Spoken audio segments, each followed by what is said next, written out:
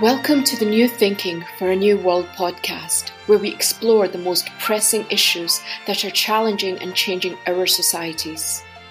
We are looking for new thinking and new solutions wherever we can find them. Listen as host Alan Stoga, the Talberg Foundation's chairman, challenges his guests for analysis, ideas and actions. Together, we can help make our world at least a bit better. Africa might finally realize some of its enormous potential in the coming years. A booming, young, optimistic population, vast reserves of the metals needed to power the clean energy transition worldwide, widespread popular demands to end corruption, a growing middle class. What stands in the way? Among other things, too much debt, compounded by too much history of mismanaging past debt. Of the 54 countries identified by the United Nations as having severe debt problems, 24 are located in Sub-Saharan Africa today.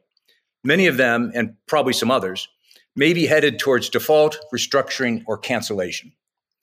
Bright Simmons, a researcher and policy activist in Ghana, thinks it's time to do something different. He recently published an article in the Financial Times arguing that debt cancellation is not the solution Africa needs now. Some critics responded that cancellation is as urgent today as it was 20 years ago, which, from my point of view, probably makes the case that Bright is right. New thinking is badly needed. Welcome, Bright. Thank you for having me, Alan. Great to be on the show. Bright, your article points out that over the past 20 years, Sub-Saharan Africa's debt has more than doubled, even though more than 30 countries had substantial amounts of debt wiped out during that time. All that financial activity didn't buy very much growth. The region averaged only 2.5% GDP growth per year, which is more or less the population growth rate. What's the problem? So we've had these cycles of debt inflation and then debt cancellation for a while now. Now, the challenge that arises is that every time we cancel debt, two things happen. One is that the countries in the natural course of their growth, because these countries are starting from a very low base, accumulate even more debt because development has to be financed.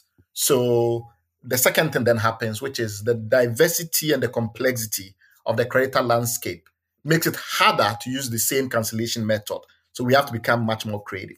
So in short, what has happened in Africa is that as the continent has grown, and as I have to keep repeating, it's been growing from a very low base. This is a continent where per capita GDP is a fraction of what it is in Europe or America. So, the amount of capital that is going to be needed is massive. Given that all the multilateral development banks give about 170 billion a year, and private capital is multiples of that. If you want money to develop, inevitably, you're going to have to borrow private money.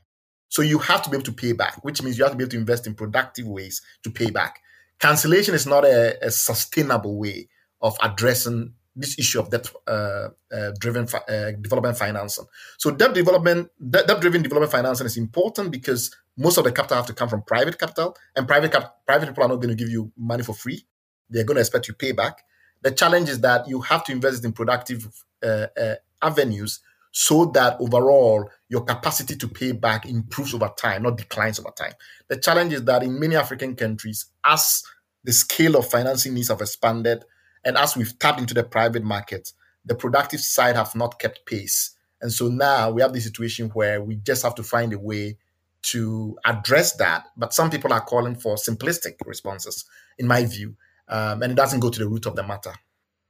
Let's talk about the supply side for a minute. As you pointed out, there has been increased demand for finance. There's been increased supply of finance as well. But there's also been, as your article demonstrates, a shift in sources.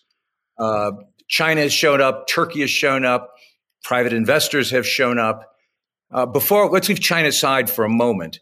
Is this shift not away from the usual suspects, but to complement the usual suspects? Is this shift good or bad? And what are the consequences for Africa? So you're absolutely right. There are about four main shifts. One is that the multilateral development banks themselves are now more increasingly reliant on the private markets. So the World Bank, the IMF, and all of those guys, they also have to borrow in the international markets, and they need these ratings to borrow, right? So that has affected, the way we have to frame the problem. If you take the multilateral development banks as a whole, maybe 10% of the money that they deploy comes from rich governments, 90% comes from the private sector, and they use guarantees from the rich countries to borrow. So most of the money that the rich countries put into the multilateral development banks, it's not actually direct cash, it's guarantees which allow them to borrow in the private market. So that's number one. And that has increased over time. The second issue that has changed on the landscape is China has come in. So in Ghana, of the part of the debt that Ghana doesn't borrow from the big multilateral development banks or from the private bond markets, it borrows from rich countries. And among those rich countries, China is more than half. So essentially, if you take its bilateral debt, the debt that it doesn't borrow from the World Bank, IMF, and private bondholders, that debt that it borrows from the UK, the US, and the rest of it, of those countries, set of country creditors, China has about 50% holdings of that debt. So that's a very important development. The third development, which is, to my mind, even more critical, is that domestic capitalists are becoming more and more responsible for funding these countries and their development. So in Ghana, for instance, more than 70% of the government servicing how much it pays in debt goes to domestic capitalists, local investors, their own banks, their own, etc. So that's of huge importance. And the reason why that has happened is that most African countries, well, not most, but the big ones, have managed to move away from just short-term domestic sovereign borrowing, which is treasury bills, where the debt has to be paid back within a year, to the ability to borrow long-term on the domestic market, issue long-term bonds, 3 years, 5 years, and the rest of it. And that has changed the availability of local supply of funds, because local pension funds, local insurance companies, etc., are giving money to the government. Then the fourth dimension, which is equally important, is that the Eurobond market has become the dominant way of financing in the international private market. It used to be the London market. And so the London Club, which was the big international commercial banks, used to be the big provider. Now it's Eurobonds. What does that mean? What that means is that even on the Western side or the Asian side, whatever you think of it that way, the people that are actually putting the money is not just big, rich banks. It's also pension funds in the West, pension funds in the East. Of course, there are rich hedge funds and the like, but the diversity, even on the private commercial side, is important. So those are the four key characteristics that have emerged, which we need to take notice of. Now, what that means is three things. One is that when you attempt to address debt challenges, you have to deal with a very broad, neurodiverse, ideologically diverse group of actors. So that makes it very difficult to, address debt issues in the same way that we used to a decade ago or more than a decade ago. The second thing that has, changed is that the terms are dramatically different. So what works for one doesn't work for another. So it's not just getting them together. It's not just the fragmentation. It's also the fact that the terms are very diverse.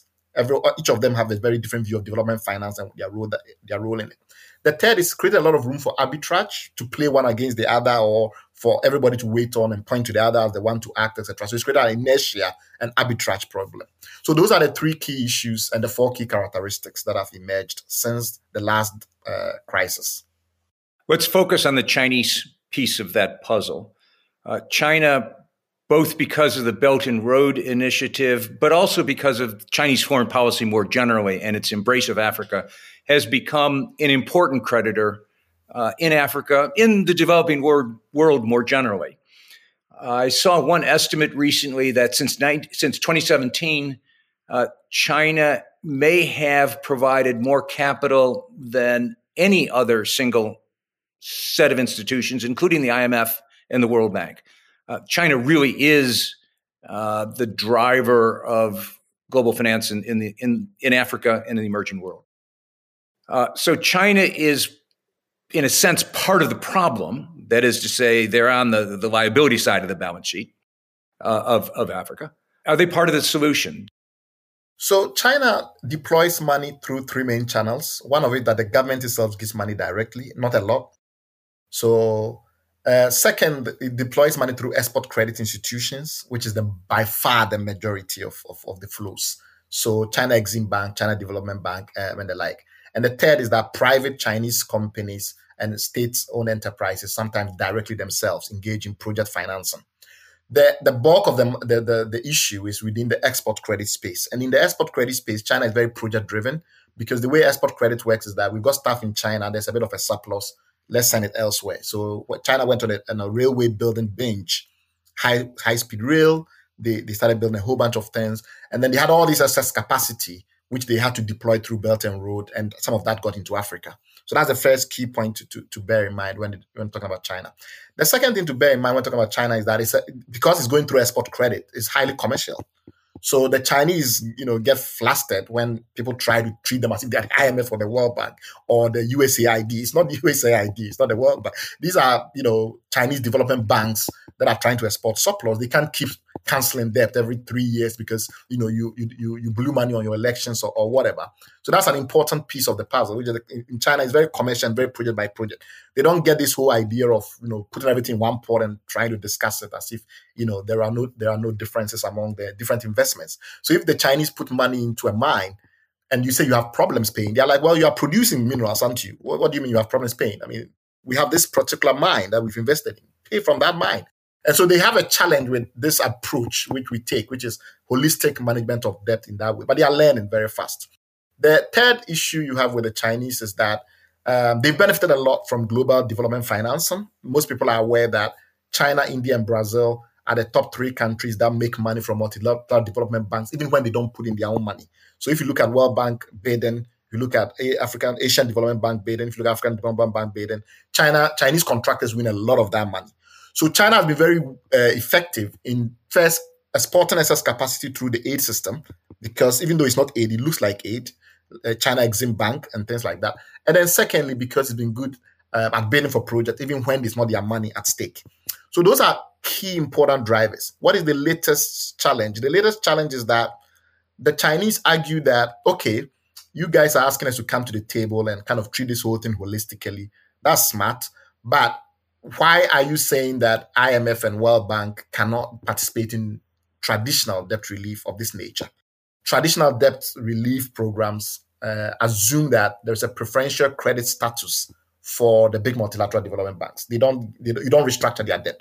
And the argument is pretty straightforward. The argument is that because they raise most of their money in the private capital markets, they need an AAA rating. And to get an AAA rating, this idea that when there is a crisis, they will be considered, number one, they have seniority in terms of their debt. This idea that at any point we can just stop, reset, wipe out the debt, and then start all over again without any repercussions and intertemporal effects, I think it's not very sound. And the Chinese situation kind of demonstrates that. The fact that the IMF and the World Bank says we have to have this sacrosanct respect for rating agencies and our credit ratings tells us that, some of these matters are not as simple as they look.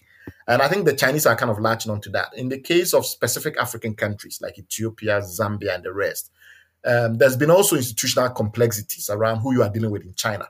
So the Ghanaian government initially, tried to go into China and talk directly to the government of China. And the Chinese are like, well, you don't talk to the government of China on this. You go talk to Exim Bank. So they are dealing with Exim Bank now. The Ethiopians managed to get the Ethiopian government involved based on strategic bilateral relationships, which brings me to the last point. China is not uniformly spread across Africa. China is extremely concentrated in a number of specific African countries. Even in countries like Ghana, which are prominent countries, so Ghana is maybe within the top 10 economies in Africa, China is a much smaller player than China is in, say, Angola or Ethiopia. So of Ghana's entire debt of about 30 billion external debt, China is only about $1.9 billion thereabout. So not a huge amount comparatively. But if you go to Ethiopia, if you go to Kenya, you find out that Kenya's external debt, maybe 30% of that is China. Same in Ethiopia. So we have this issue where the Chinese go to countries where either they have projects that they like because the projects are well developed, or the governments have significant control over the commanding heights. And so if they have a strategic relationship with the government, it filters through the rest of the society. In countries like Ghana and Nigeria, that's very difficult to achieve because of democracy, right? So these countries are highly democratic. And so China kind of struggles with grand bargains at the top. And one thing that most people are not aware of is that China doesn't have the complementary aid infrastructure that the US and the rest of the other big Western countries have. What does that mean? They don't have the consulting companies, for instance. So if you want to deploy a project in Ghana and it's a US funded project, there's a wide range of ancillary support structures that the US can bring to bear, consulting, capacity building. It makes it easier for them to manage risk. China doesn't have that. And it's struggled a lot in project delivery in countries like Zimbabwe, because initially it went there thinking because the government is fully in control, it can pump in money, and that would just happen. Things would just happen. A world under stress needs leaders in every discipline and in every country. Leaders whose work is innovative, courageous, rooted in universal values, and global in approach or implication. If you know someone like that in your company, in your university, in your community, anywhere, please nominate that person for the Talberg SNF Aliasen Global Leadership Prize. Go to talbergprize.org. That's TALLBERG prize.org. China is different than the West. That's an obvious point, but we forget it. First point. Second point, China doesn't necessarily want to play within the framework, and I use that word deliberately, that the West has designed to reflect its own interests, its own structures, et cetera.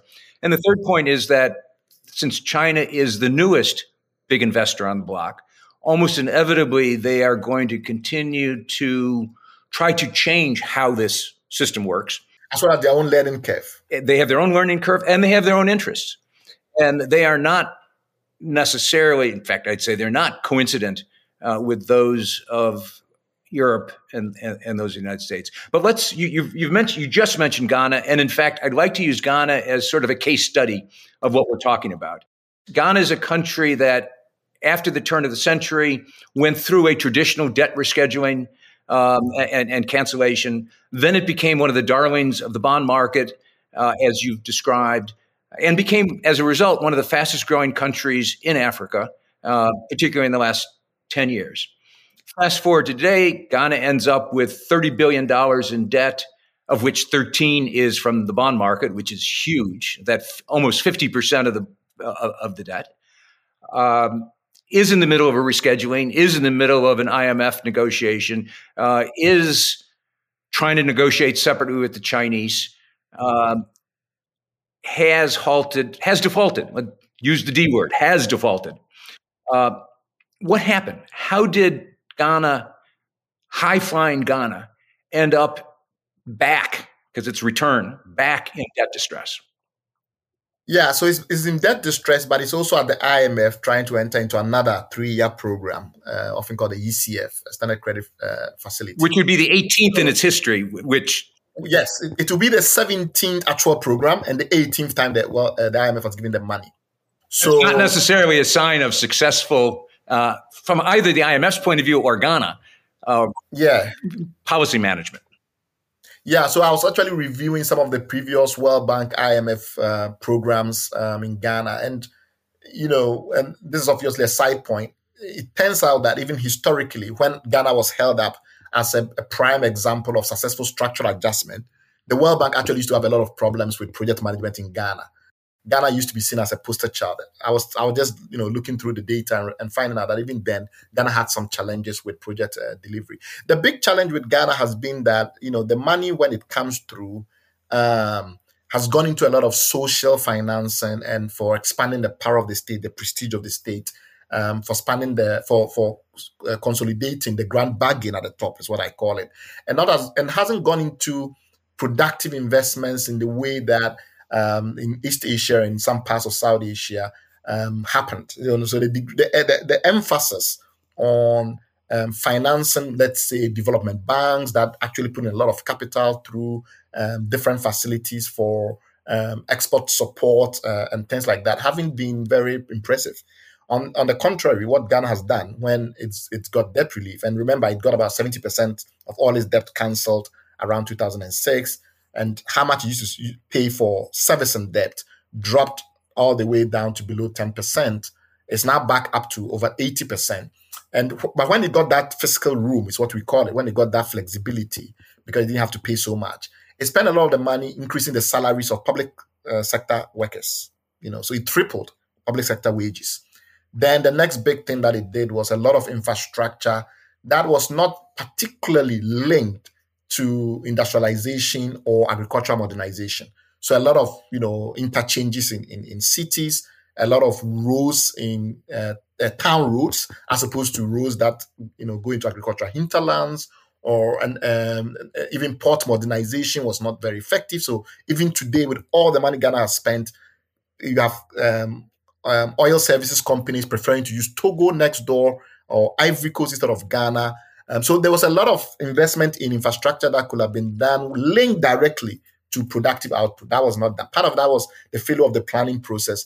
The National Development Planning Commission in Ghana is one of the weakest state agencies compared to, say, India or Malaysia or China or any of these countries. Every government that has come has thrown away the last government's development plan and started all over again. So there's basically no linkage from administration to administration. In some ways, this has also happened at the same time as Ghana's democracy has flourished. But it hasn't happened in a way that the flourish of the democracy has happened in a way that enhances the bureaucratic capacity. So the government's ability to deliver on programs is weak. And when you look at how much money comes in and how much actually goes into productive investments, that is where you find a mismatch.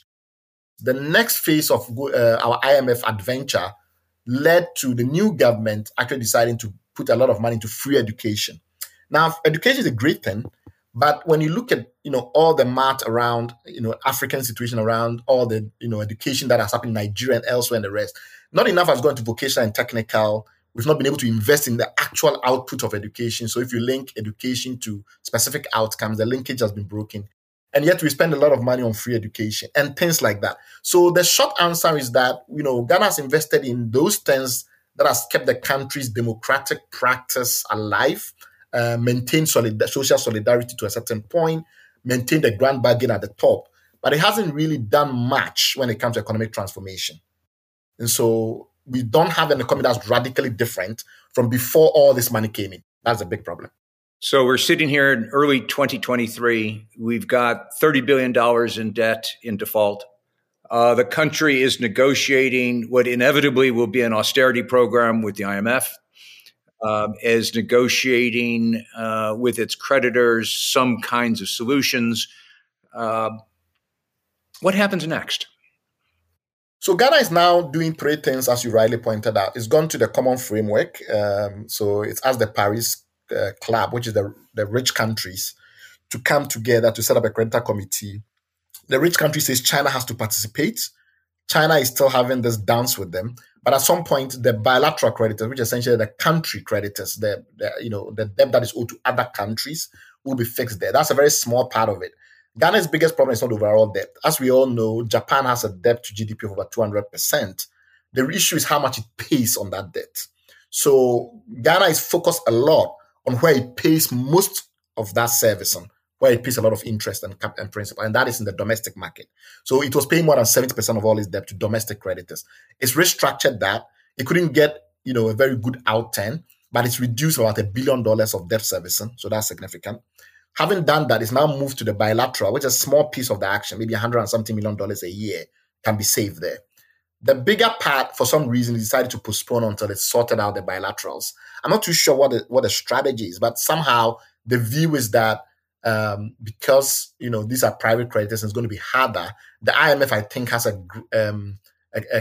strategic understanding with them that they don't need to completely sort out the bond investors.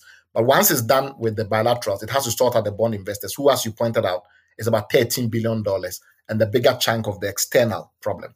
So it spends maybe $1 billion or more on the external debt. 90% or more of that goes to the bond holders. So you need to fix that. We've been talking about the financial engineering, and it's the nature of financial engineers that eventually they will solve this. Now, they may solve it in a way that is very costly to the country of Ghana or less costly. But in a sense, it's relevant in terms of how it impacts the economy going forward. And that's where we get back to austerity. Now, I'm one of those people that have trouble with the word austerity because the fact of the matter is that, as you've said, Ghana's had a lot of experience with IMF and austerity. And the reality of IMF austerity, whether it's Ghana or Pakistan or Argentina, those two have even more programs than Ghana's had, is that they usually sign up for a year or two and then they stop doing it and they get on and do something else. So the IMF has a very poor track record over the course of its history with countries like yours in actually rebuilding a productive economy. So that's a long-winded way to ask the question.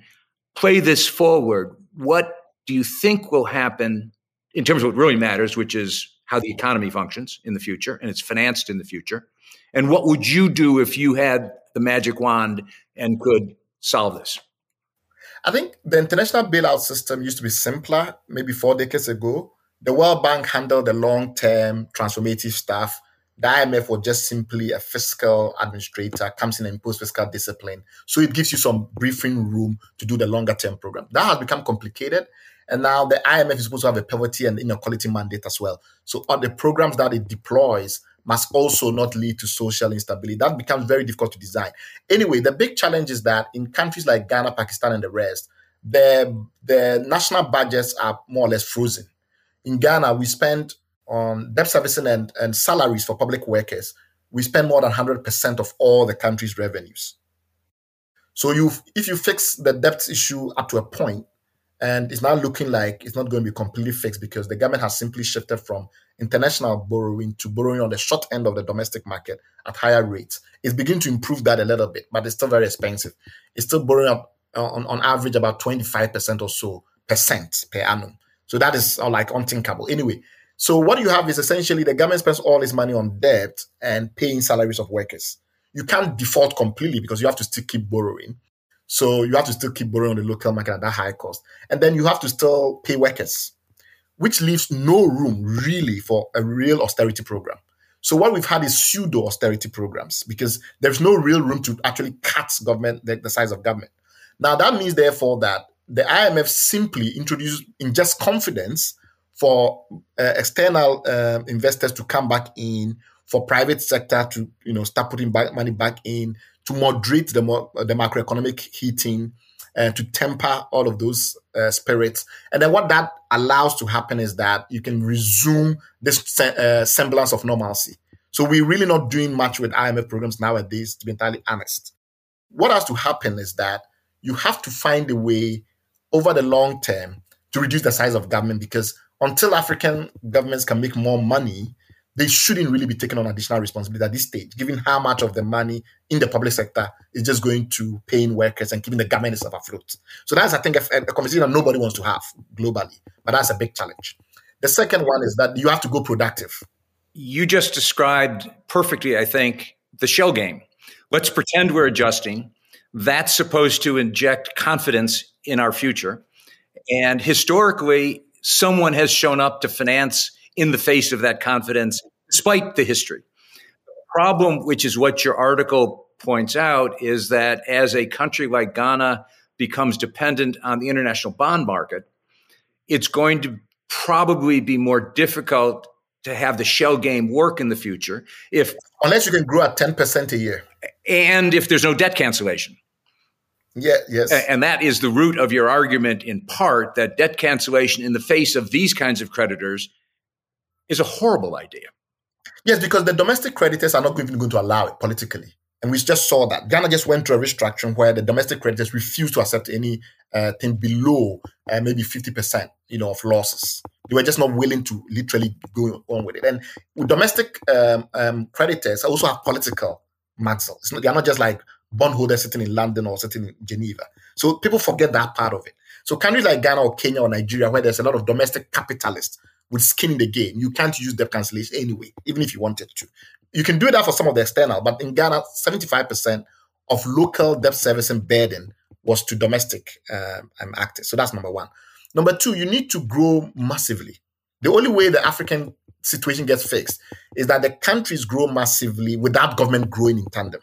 The current paradigm is that the growth curve is tied at the hip with government expansion curve.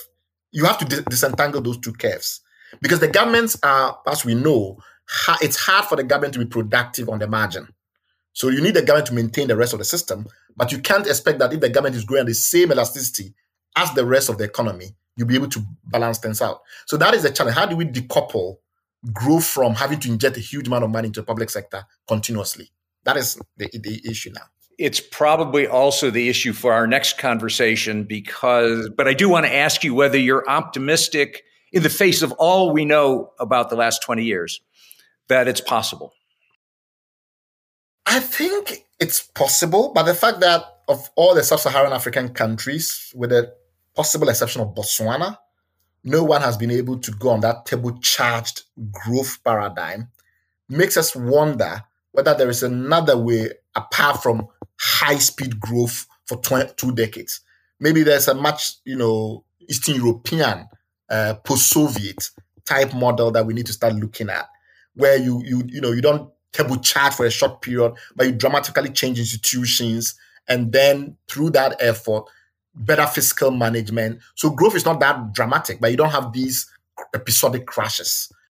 Well, I try to use this podcast to stimulate new thinking, and I confess, and I'll be a little cynical here, I've never heard until now that the Soviet model might have come full circle and become new thinking. No, post-Soviet model. The post-Soviet model. In Eastern Europe.